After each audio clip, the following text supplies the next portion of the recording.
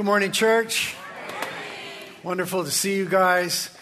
Ventura campus will be joining us for this message. Let's let them know that we love them, that we're with them. Come on.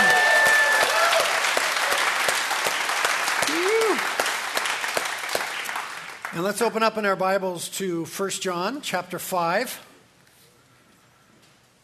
1 John chapter 5. We are nearing the end of our study of 1 John, just a few weeks left. 1 John chapter 5. It is such a crazy time in the world right now, right? Like we talked about what's going on in Liberia, Africa, with the Ebola break. Isn't it crazy that there's only 50 doctors left in the nation? One of them's from our church. Like, that's just crazy. Please, brothers and sisters, don't forget to intercede for that situation. And then, if you've been paying attention to the news, what's going on in Iraq, in Syria and the surrounding regions, and the news tells us Christians being beheaded for their faith in Jesus Christ at the hand of these extreme Muslims. This is radical stuff. The news was reporting that children are being beheaded for their faith in Jesus Christ. Like, that is so radical. What's going on in Israel, the war there. I mean, Russia, Ukraine, planes getting shot out of the sky. Like, the world feels a little bit crazy right now. This is an important time to be attentive and obedient, watchful and prayerful. We're told in the book of Hebrews to remember our Christian brothers and sisters who are being persecuted around the world, as though we are with them, because they are part of us. They're our body. So be praying for Christians in Iraq right now. The world just feels like such a gnarly place. And you know, when the world gets gnarly, we start to wonder, is this the end? Because Jesus said in Matthew 24 that near the end you'd be hearing about wars and rumors of wars. And it's like there's many being rumored right now, right? Russia, Ukraine, and Israel, and us and Iraq, and the general assassinated in Afghanistan. Jesus said that there would be earthquakes and pestilences in various places, the outbreak of Ebola. And Jesus said that in the end, Christians would be delivered to be killed. And that's happening right now in Iraq. This is a time to be attentive. So in light of that, when we finish the book of 1 John, sometime in the book of September, we will be studying the book of Revelation together. We just want to get our eyes on Jesus and what the Word has to say about His return and what things may look like in the last days. So we're just going to settle into the book of Revelation for a while. Maybe we'll be in that thing till Jesus comes back. So sometime in September, the book of Revelation. But right now we're in 1 John chapter 5. We have an interesting text about Jesus in front of us. The title of the sermon is Water, Blood, and Spirit. Sounds so creepy. But it's from the text, 1 John chapter 5, verses 6 through 12. Let's read it and then pray. It says in verse 6, "This is the one who came by water and blood, Jesus Christ. Not with water only, but with the water and with the blood. And it is the Spirit who bears witness, because the Spirit is the truth. For there are three that bear witness, the Spirit, the water, and the blood. And the three are in agreement. If we receive the witness of men, the witness of God is greater. For the witness of God is this, that He has borne witness concerning His Son. The one who believes in the Son of God has a witness in himself. The one who does not believe God has made him a liar, because he has not believed in the witness that God has borne concerning His Son. And the witness is this, that God has given us eternal life, and this life is in His Son. He who has the Son has life. He who does not have the Son of God does not have the life." This is God's word. Let's pray. Lord, we thank You for Your word, which is pure, unadulterated, wonderful, powerful, living, active truth. And it comforts us in times like this. We're told in your word today that God has witnessed, testified concerning Jesus Christ, that he is the only unique Son of God, the only Savior of the world, and that God has borne great witness of this to the world, wanting many to be saved. And when that's being challenged in our world in so many ways and so much seems unsure, your word is a great comfort to us. But your word also confronts us this morning. For if these things are true about Jesus, then he deserves all of our attention, all of our allegiance, the fullness of our lives and our obedience. That our lives are well spent when we spend them on the cause of the gospel and the work of Christ around the world. We thank you again for the Finkhausers, for their commitment, Jesus, to your mission. We pray a sustaining again of grace of John as he's on the front lines of radical disease.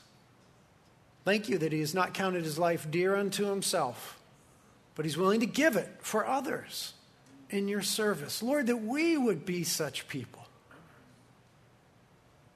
And we think of our brothers and sisters in Iraq, who, because they will not deny Jesus, are being physically exterminated. Oh Lord, what can we say about such things? We can only ask for your help. We can only ask for your strength upon those families. We can only ask that you would push back the forces of darkness.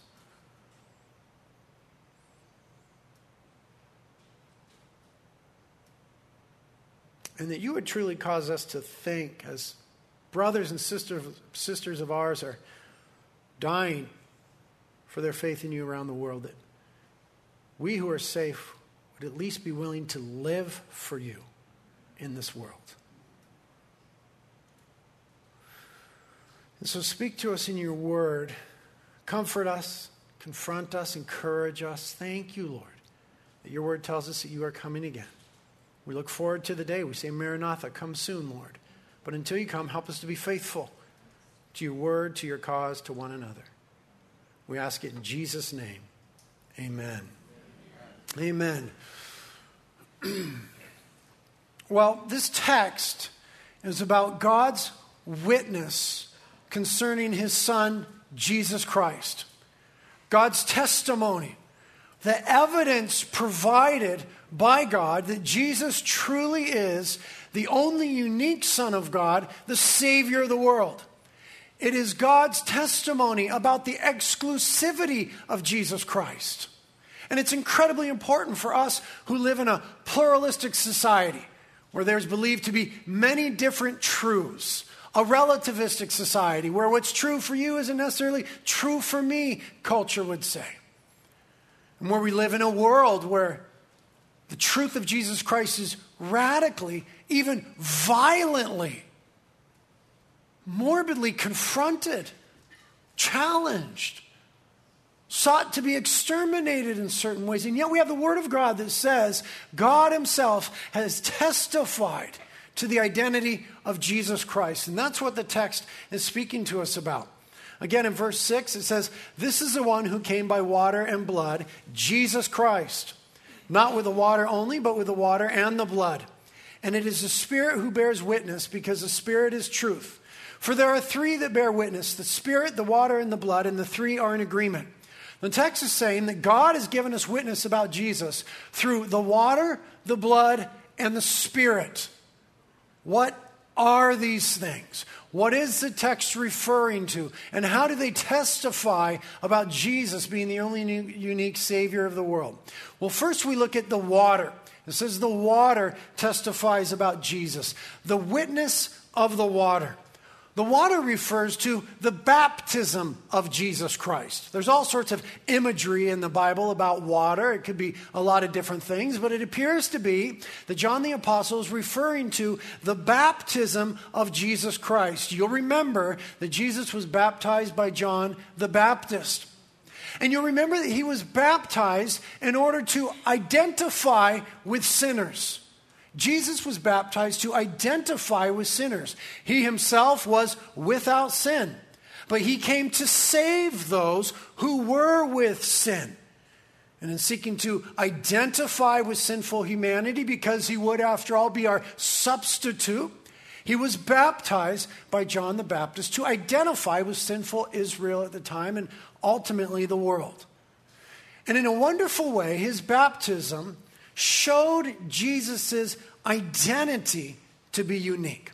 The water is all about the identity of Jesus Christ. Let's see the witness of the water in the Gospel of Mark. Turn there. Mark chapter 1. Mark chapter 1, the witness of the water.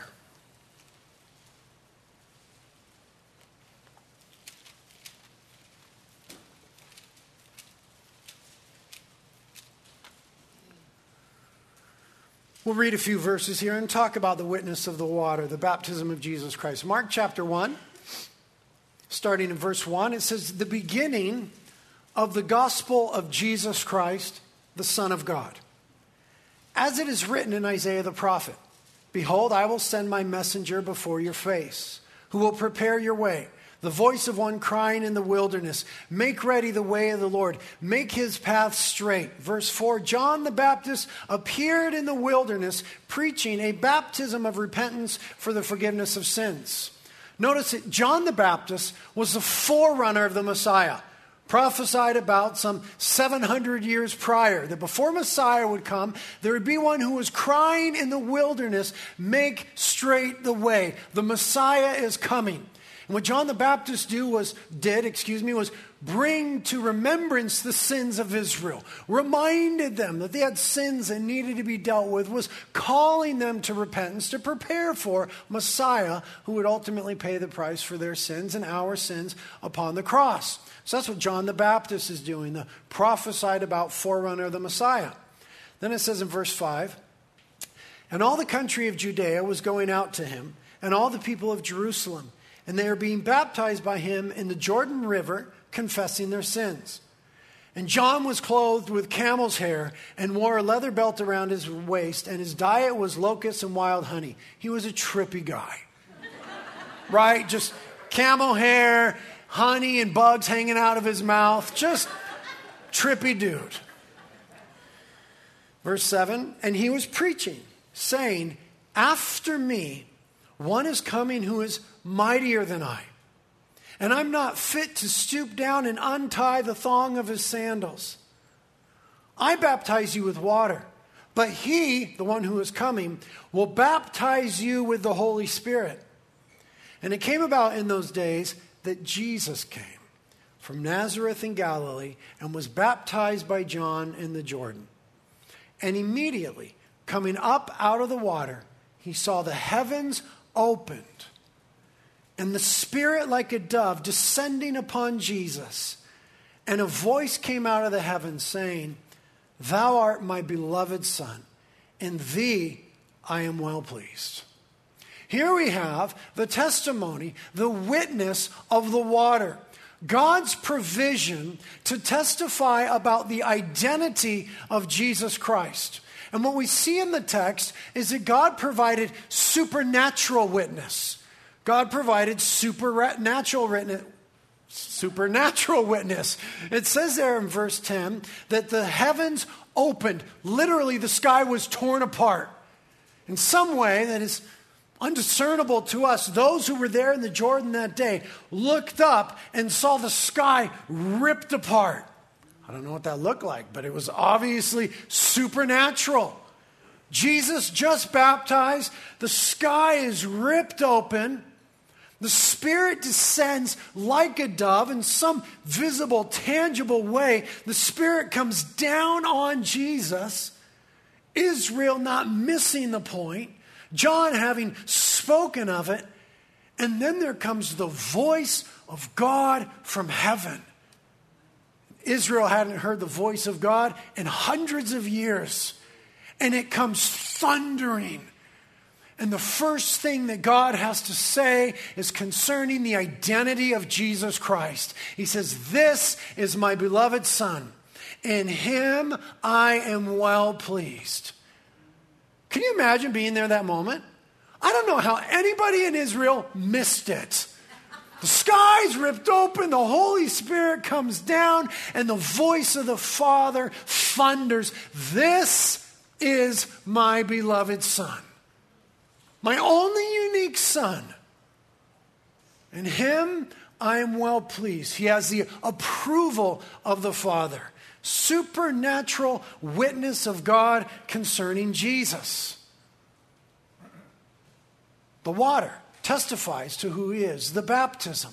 And then there was the corresponding witness of humanity. In John's gospel, we hear that John on this day, when he saw Jesus and the crowds were gathered there on the Jordan, said when he saw Jesus, "Behold, the Lamb of God who takes away the sins of the world." So there was a witness from heaven, the supernatural witness, and there was a witness from humanity. And Israel got it when John said, "Behold the Lamb." They were slaughtering lambs in the temple every day. They knew that they were for the forgiveness of sins, but they looked forward to the day when the Messiah would come and ultimately deal with it. And John says, here's the one we've all been waiting for. Jesus, the Lamb of God, the sacrifice of God, who would pay the price for sins, takes away, therefore, the sins of the world. And then there was not only the supernatural witness and the corresponding witness of humanity, but there was the subsequent evidence. From this time forward, people began to follow Jesus Christ. And this was the beginning of his ministry, of miracles and deliverance and power and compassion and mercy and feeding and saving. So we had the subsequent evidence. So the witness of the water is the event of the baptism of Jesus Christ, where the sky ripped open, the Spirit descended, and the Father spoke, and humanity corresponded. This is the Lamb of God, and many began to follow Jesus at that time. That's a profound witness. For whom else do you know that the sky was ripped open and the Spirit came down and God's voice thundered into the time-space continuum? Amen. Who else? Jesus. And then we have the witness of the blood. The witness of the blood. Now this refers to the crucifixion of Jesus Christ. This is more of the work of the Father to identify who his Son is. It refers to the crucifixion of Jesus Christ, who was crucified for sinners. And the witness of the blood is this. It showed Jesus' work to be unique. The cross showed Jesus' work to be unique. His baptism was where his identity was shown to be unique, the only unique Son of God in whom God was pleased, the Lamb of God. The cross is where his work is shown to be unique, that nobody else in the history of the world has done what Christ has done in his death and resurrection. So let's see the witness of the blood in Matthew 27. Just back a couple pages from where you are. Matthew 27.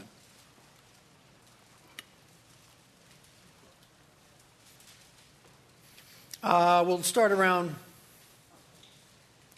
we'll start in verse 50. Matthew 27, 50. Jesus at the end on the cross here. It says in Matthew 27, 50. And Jesus cried out again with a loud voice and yielded up his spirit. And behold, the veil in the temple was torn in two from the top to bottom. And the earth shook, and the rocks were split, and the tombs were opened, and many bodies of the saints who had fallen asleep were raised. And coming out of the tombs after Christ's resurrection, they entered the holy city and appeared to many. Now the centurion and those who were with him keeping guard over Jesus, when they saw the earthquake and the things that were happening, became very frightened and said, "Truly, this was the Son of God." Here we have the witness of the blood. Again, we have the supernatural witness of God. In verse 45, we're told, now from the 6th hour, darkness fell upon the land until the 9th hour. Jesus was crucified there with two common thieves. It was not an uncommon thing that people were crucified in Israel during Roman occupation. That was not uncommon at all. And there's Jesus, and many thought him just to be another political activist. And all of a sudden, in the middle of the day, the lights are turned out. At this point, you start to wonder. And it goes dark for 3 hours. And then this one hanging upon a cross lets out a cry, yields up his spirit, and at that very moment, the veil in the temple is torn from top to bottom. The veil in the temple was that veil that separated the part of the temple where people had access to the Holy of Holies, the inner place where the Ark of the Covenant was, where God's Spirit had once dwelt, where His presence once was. And it spoke of separation between a holy God and sinful people. Nobody ever got to go in. It was this big, thick, huge veil in this giant temple. Nobody in Israel ever got to go into the presence of God except for the high priest once a year after very careful sacrifice to sprinkle blood on the mercy seat for the rest of the nation. It spoke of separation between a holy God and a fallen people. This has always been the condition since humanity sinned. When Adam and Eve sinned, what did they attempt to do? To hide from God. And they found themselves in shame because there was this realization that He is holy and we aren't. And though God would begin to pursue them, there was always, and God would ratify and testify to the fact there was always this separation between God and His people because of His holiness and their persistent sin. And at the moment Jesus gave up His Spirit on the cross, the veil was torn in two from top to bottom as if God Himself reached down and opened it up. What was that speaking? There is no more separation because the price of sins has been paid for on the cross. Jesus' body was like that veil. It was broken for us. And His blood paid the price for us, that we wouldn't have to be separated from God anymore. But Christ now made a way. So imagine just being a Jewish priest in the temple that day, and it's been dark for a few hours, and suddenly the curtain, this huge thing, is ripped from top to bottom. And then there's an earthquake. Now it's shaking. And the rocks split open. And then people are crawling out of the grave. This is crazy times here. This is supernatural witness of God concerning His Son. This was not some other crucifixion. This was not some political activist or religious leader or good man dying in Israel. This was the God-man, the only unique Son of God, doing what nobody else could ever or would ever do, giving Himself to pay the price for our sins. Testified to supernaturally by God in the darkness, the tearing of the veil, the earthquake, the splitting of the rock, the resurrection of the dead. And then there was, just as there was at the witness, the corresponding response of humanity. Did you see that in verse 54? It says, the centurion who was there, who witnessed all these things, said, truly, this was the Son of God. I don't know how anyone in Israel missed it. After the witness of the water, and now 3 years later, the witness of the blood. Those who were closest, the centurion who probably drove the nails into his hands, said, truly, this was the Son of God. And just as there was subsequent evidence now to the witness of as there was subsequent evidence to the witness of the water and people following Jesus in His ministry, now there's subsequent evidence to the witness of the blood, which is the resurrection of Jesus Christ. Look in chapter 28, verse 1. Chapter 28, verse 1. Now after the Sabbath, as it began to dawn toward the first day of the week, Mary Magdalene and the other Mary came to look at the grave. And behold, a severe earthquake had occurred. For an angel of the Lord descended from heaven and came and rolled away the stone and sat upon it. And His appearance was like lightning, and His garment as white as snow. And the guards shook for fear of Him and became like dead men. And the angel answered and said to the woman, do not be afraid, for I know you are looking for Jesus, who has been crucified. He is not here, for He has risen just as He said. I mean, what more do you need? What more could God do? Prophesied hundreds of years in advance that the Messiah would come. And so that nobody misses it, he'll send a forerunner, John the Baptist, who will tell everybody, this is the time, he's coming. And so that nobody witnesses it, when he's around a large crowd at the Jordan, I'll rip open the heavens for a moment, throw my Spirit down upon him, and I'll speak a voice that Israel hasn't heard in centuries, testifying of the identity of Jesus Christ. And then I'll testify of his work by doing what no one else has ever been able to offer to do. Give themselves as a sacrifice for the many. And as the ultimate testimony to the validity of that work, I will raise my Son from the dead in glory. This is a testimony of God concerning his Son. Who else? Tell me, who else in all the history of the world has pulled off their own death and resurrection from the dead? Who else has offered to pay the price for our sins and was able to do it because they themselves were without sin, having been identified as the only Son of God, died in our place, and rose from the dead in glory? Only Jesus Christ. This is the witness of the blood. And then we have finally the witness of the Spirit. The witness of the water refers to Jesus' baptism and his identity. The witness of the blood refers to his cross and resurrection and his work. And the witness of the Spirit refers to the Holy Spirit, who applies the identity and the work of Christ to our lives. He is the one who regenerates us when we repent of our sins so that we might be born again. And he is the one who fills us in our lives that we might be witnesses, followers of Jesus Christ. So the witness of the Spirit shows Jesus' church to be unique. Right? The witness of the water showed Jesus' identity to be unique. This is my beloved Son. The witness of the blood showed his work to be unique. The blood, the cross, the resurrection, the provision for salvation. And the witness of the Spirit shows his church to be unique. Men and women who have been born again, made brand new, regenerated through faith and repentance by the work of the Holy Spirit, filled with the Holy Spirit to do the work of Christ in the world. Turn to Acts chapter 1 and we'll look at this. Acts chapter 1.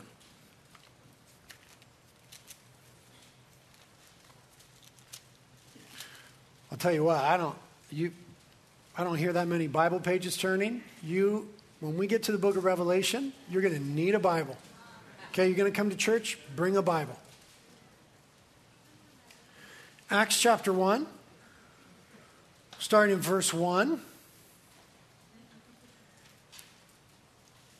Luke writing says about the Gospel of Luke, the first account I composed, Theophilus, that's who he's writing to, about all that Jesus began to do and teach, until the day he was taken up, the ascension, after he had been by the Holy Spirit given orders to the apostles whom he had chosen. To these he also presented himself alive, speaking of his resurrection, after his suffering, speaking of the cross, by many convincing proofs, appearing to them over a period of 40 days, and speaking of the things concerning the kingdom of God. And gathering them together, he commanded them not to leave Jerusalem, but to wait for what the Father had promised, which, he said, you have heard from me. For John baptized with water, but you, speaking of believers, shall be baptized with the Holy Spirit not many days from now. And so when they had come together, they were asking him, saying, Lord, is it at this time you're restoring the kingdom to Israel? He said, it's not for you to know the times or the epochs which the Father has fixed in his own authority, but you shall receive power when the Holy Spirit has come upon you, and you shall be my witnesses, both in Jerusalem and in all Judea and Samaria, and even to the remotest parts of the earth. The witness of the Spirit. Jesus said that he would send the Spirit who regenerates us and fills us to live life on mission for God. And he would send it on the day of Pentecost, the birthday of the church. So we see it in chapter 2, verse 1. It says in chapter 2, verse 1, and when the day of Pentecost had come, they were all together in one place. And suddenly there came from heaven a noise like a violent rushing wind, and it filled the whole house where they were sitting. And there appeared to them tongues as of fire, distributing themselves, and they rested on each one of them. And they were all filled with the Holy Spirit and began to speak with other tongues as the Spirit was giving them utterance. So here we have the supernatural witness of God, again, this time concerning the Spirit. They're gathered on the day of Pentecost. The Spirit is poured out on the church, and there are these supernatural manifestations. There's the rushing of wind. There's something that looks like a tongue of fire on each one of them. How strange. And then they begin to speak in other languages. And if you continue to read in the text, it says that there were people gathered in Jerusalem that time from all the surrounding nations, and they all heard the apostles speaking in their own language, declaring the wonderful work of God. This was supernatural. I don't know how anybody missed it. It's like that day when the sky ripped open and the Spirit came down and God spoke. It's like that day when the sky went dark and the curtain was torn and the rocks split and the earth shook and the dead were raised and then Christ was raised. Now there's the rushing of the wind and the flame sitting on the people and the different tongues. The supernatural witness of God. Who else? The supernatural witness of God to the identity of Jesus Christ as the only Savior of the world. And then we have the corresponding human witness. And that is Peter preaching after having been filled with the Holy Spirit. Peter. Remember Peter? Peter who denied Jesus the day he was crucified? Peter who in fear, when a little girl said to him, "Were you with Jesus?" said, "No, not me." Denied Jesus 3 times, fearing for his own life, ashamed to be identified with Jesus who was condemned to death. That same Peter, having now been filled with the Holy Spirit, stands up in front of all of Israel, the same ones who had crucified Jesus, and he preaches to them the gospel of Jesus Christ, the good news of this risen one. And then the subsequent evidence, if we look at verses 40 and 41, Acts 2, 40 and 41. It says, "And with many other words, Peter solemnly testified and kept on exhorting them, saying, 'Be saved from this perverse generation.'" Verse 41, the subsequent evidence. "So then, those who had received his word were baptized, and there were added that day about 3,000 souls." 3,000 people saved that day when Peter preaches. Gosh, not everybody was missing it. Peter preached a risen Lord in the same little town where he was crucified. If he wasn't risen, if there was a body, if there was a grave with a body in it, anybody could have gone and said, "Peter, you're lying." It was becoming evident that this one who had come was truly the Son of God. That what he had done on the cross was truly died an atoning death because he rose from the dead. And now the Spirit's been poured out and the church is born. And the church is shown to be unique because they were followers of Jesus Christ. This is a witness of the water and the blood and the Spirit. Now going back to 1 John to pick up in the text. 1 John chapter 5.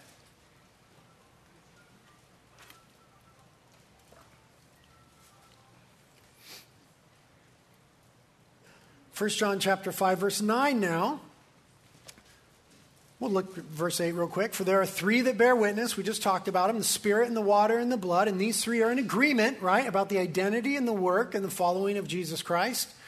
Then it says in verse 9, "If we receive the witness of men, the witness of God is greater." Right? If we ever believe what people say, then we ought to believe what God is saying about his Son. You may be here today and you're wondering about Jesus Christ. Don't believe me. Listen to the witness of God. Look what the word says. Look what God has done in his love for you and his pursuit of you and his desire to forgive your sins through his Son, Jesus Christ. Look what God has done. If we receive the witness of men, if we ever listen to people, the witness of God is greater. And the witness of God is this, that he has borne witness concerning his Son. What God has to say to humanity is concerning Jesus. Jesus is always the main issue. We get caught up in so many other issues. We're going to study the book of Revelation soon, and there's going to be all sorts of exciting, mysterious, crazy stuff. But the main point of the book of Revelation is Jesus. His glory and his coming, his work and his identity, his church and the restoration of all things. And the main point of 1 John is Jesus. And the main point of the water was his identity, the identity of Jesus. And the blood, the work of Jesus. And the Spirit, again, the identity in the church, the following of Jesus in the world. What God has said to humanity is, you're separated from me because I'm holy and you're not. You've sinned against me. And I'm righteous, so I will hold you accountable for your sins. But I love you more than you could ever possibly fathom. So I will send my Son. I'll confirm his identity at his baptism. I will give him on the cross for you. I will confirm the validity of his sacrifice at his resurrection. And I will call you to repent of your sins and follow him and live brand new life. And I will confirm that by giving you my Holy Spirit. This is what God is saying to humanity. It's about his Son, Jesus Christ. Verse 10 says, the one who believes in the Son of God has the witness in himself. The one who does not believe God has made God out to be a liar, because he's not believed in the witness that God has borne concerning his Son. Discounts the water, the blood, and the Spirit. The witness is this, verse 11, that God has given us eternal life, and this life is in his Son. This is the witness, that the only way to heaven is through Jesus Christ. That's what the text is saying. That's what Jesus said. Jesus said, I am the way, the truth, and the life. Nobody comes to the Father except through me.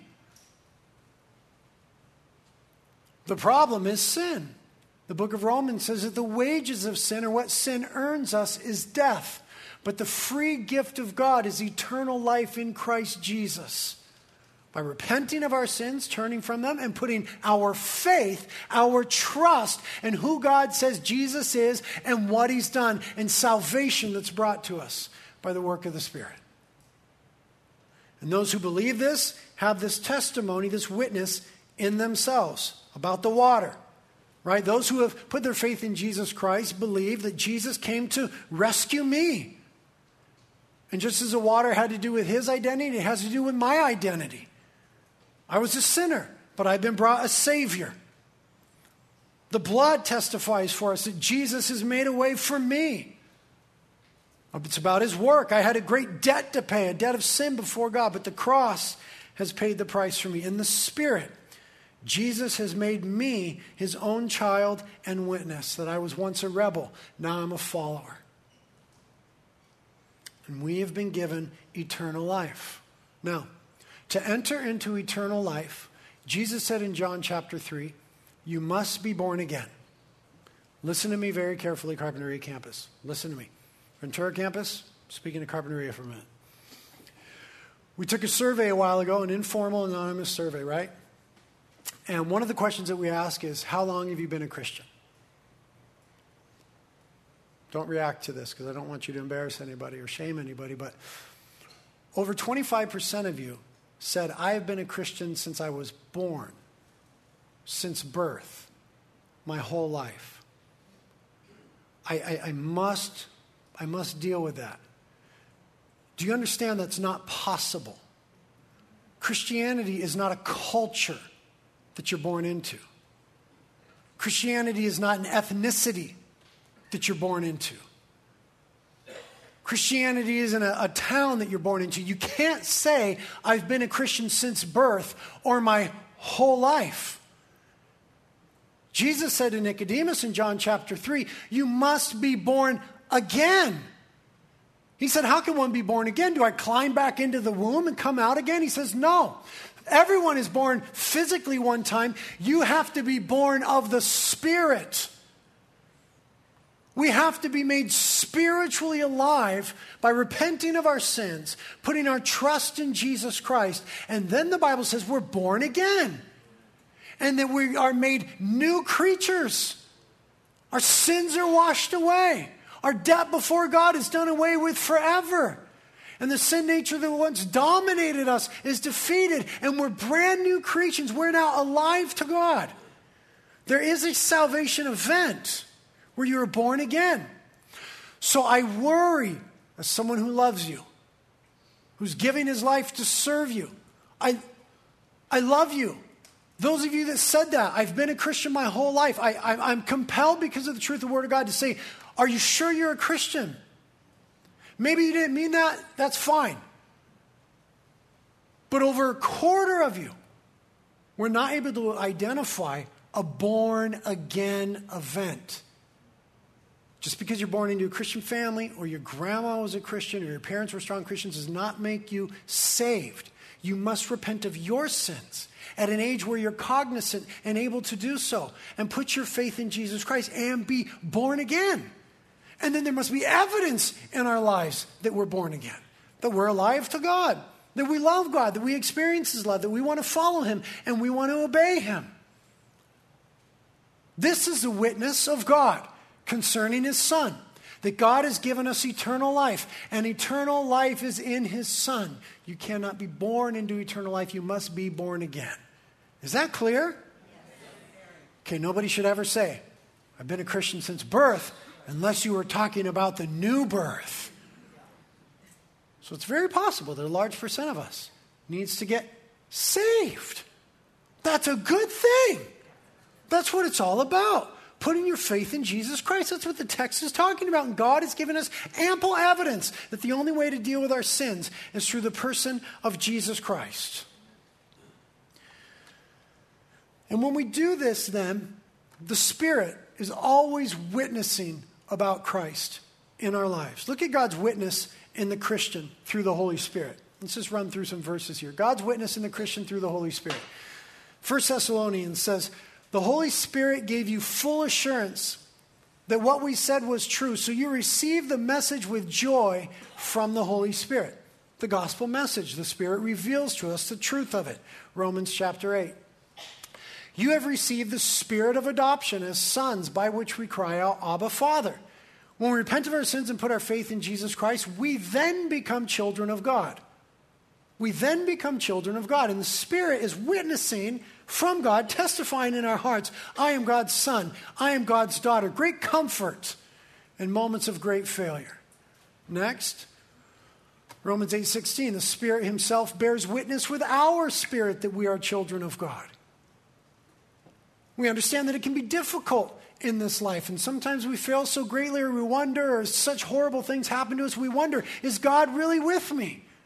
I can't tell you the times that I've thought that. And I'm so thankful for the ministry of the Holy Spirit, who bears witness with our spirit, is telling us continually, you are a child of God through your repentance and faith placed in Jesus Christ. Next, Romans 15:13 says about the believer, you will overflow with confident hope through the power of the Holy Spirit. Confident hope in strange days and difficult times and scary circumstances. The power of the Holy Spirit in the life of the believer.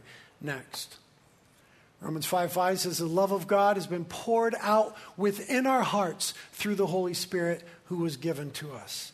And then Ephesians chapter 3, Paul's prayer for the church in Ephesus. He prays that God would grant you, according to the riches of His glory, to be strengthened with power through His Spirit in the inner man, so that Christ may dwell in your hearts through faith, and that you, being rooted and grounded in love, may be able to comprehend with all the saints what is the breadth and length and height and depth, and to know the love of Christ, which surpasses knowledge, that you may be filled up with all the fullness of God. That's a continual work of the Spirit in the life of the believer, always testifying about Jesus in our lives. Because what we are is followers of Jesus. And this life is difficult. And there's challenges. And there's opposition. And there's questions. And so we need the continual work of the Holy Spirit to strengthen, to confirm, to establish, to pour out God's love. And to propel us into the world on mission. You are not on this earth to make money. You are not on this earth to merely make friends. You are not only on this earth to serve.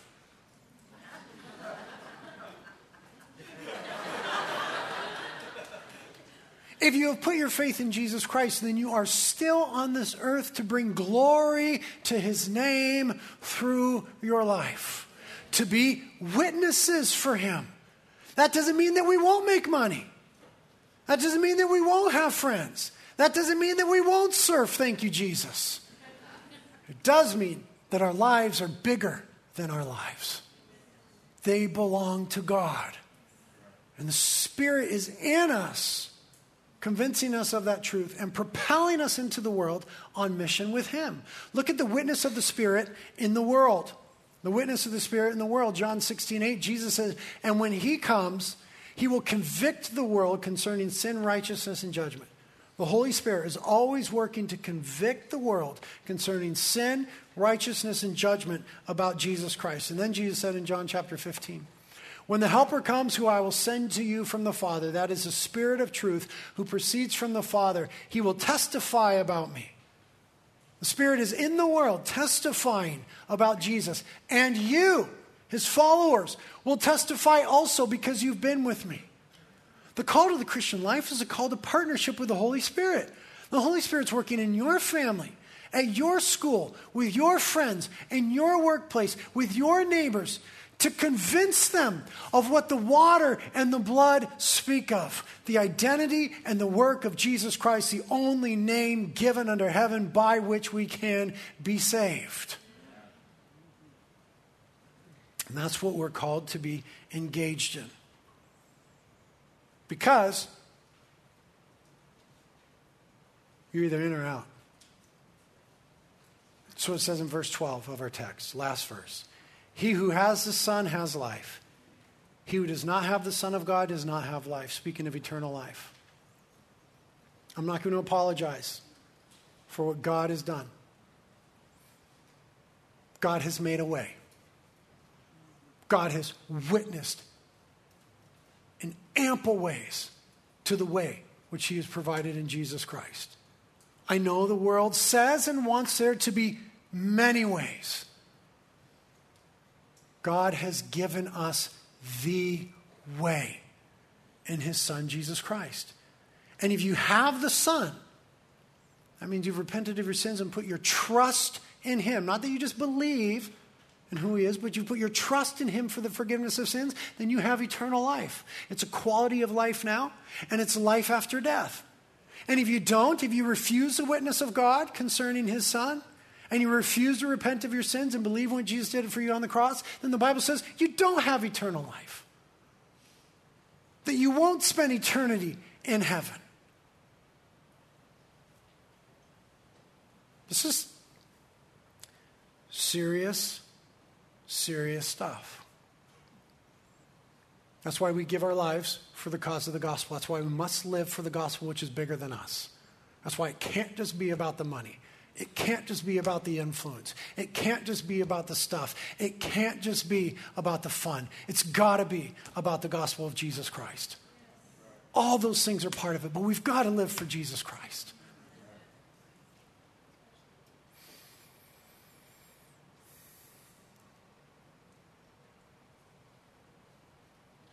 The one who does not believe God has made him a liar, because he has not believed in the testimony that God has given concerning his Son, verse 10 said.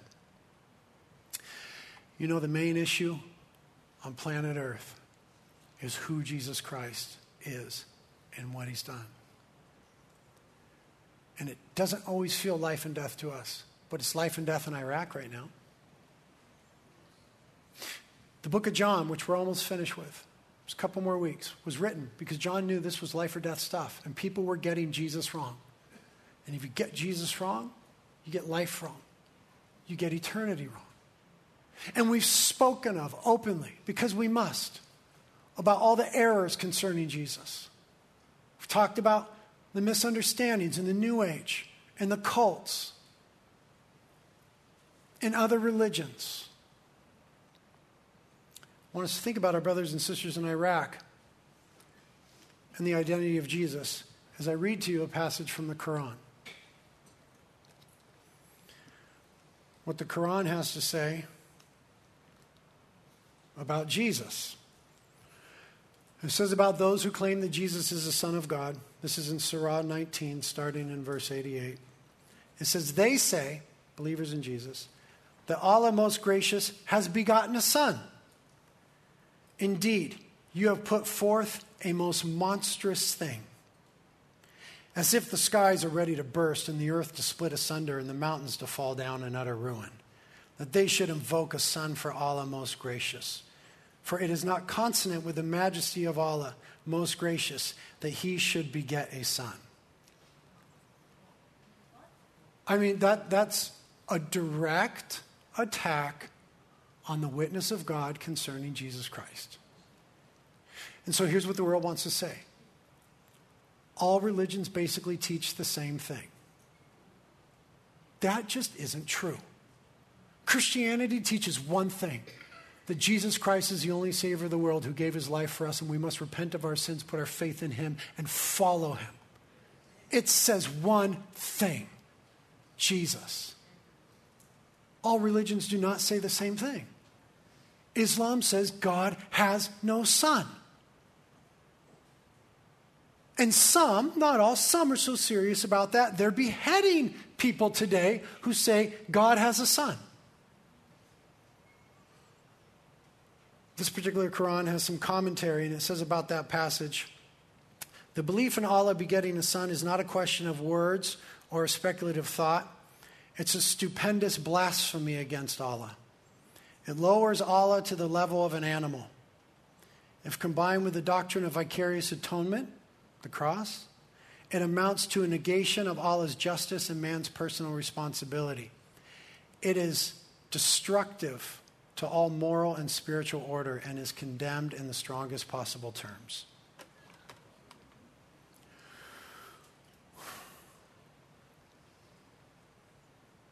All religions don't teach the same thing. We're not all talking about the same God. Those are two very different things. And it may not seem that urgent to you, but it's urgent in Iraq today. It should be urgent to us.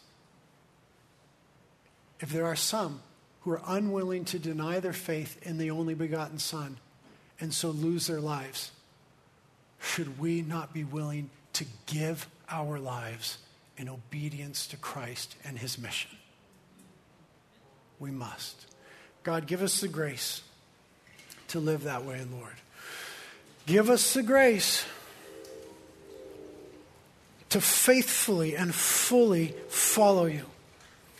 Thank you, God, for the witness concerning your Son, for the water, blood, and the Spirit. And now help us, Lord.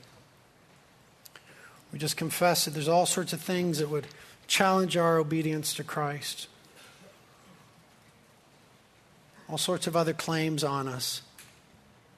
Help us, Holy Spirit, to believe and obey Jesus. If anyone is here who has never repented of their sins and put their faith in Jesus, I pray that you help them to do it now. To just say in their hearts, God, I've been wrong and you're right. Jesus is the only way that I'll ever be saved, forgiven, and given eternal life. I believe that. Give me that. Pray that many would do that in our community and that we would live according to the urgency of the gospel in such precarious times. Help us to be faithful and to always rejoice in the wonderful Son that you've given us. Pray these things in Jesus' name. Amen.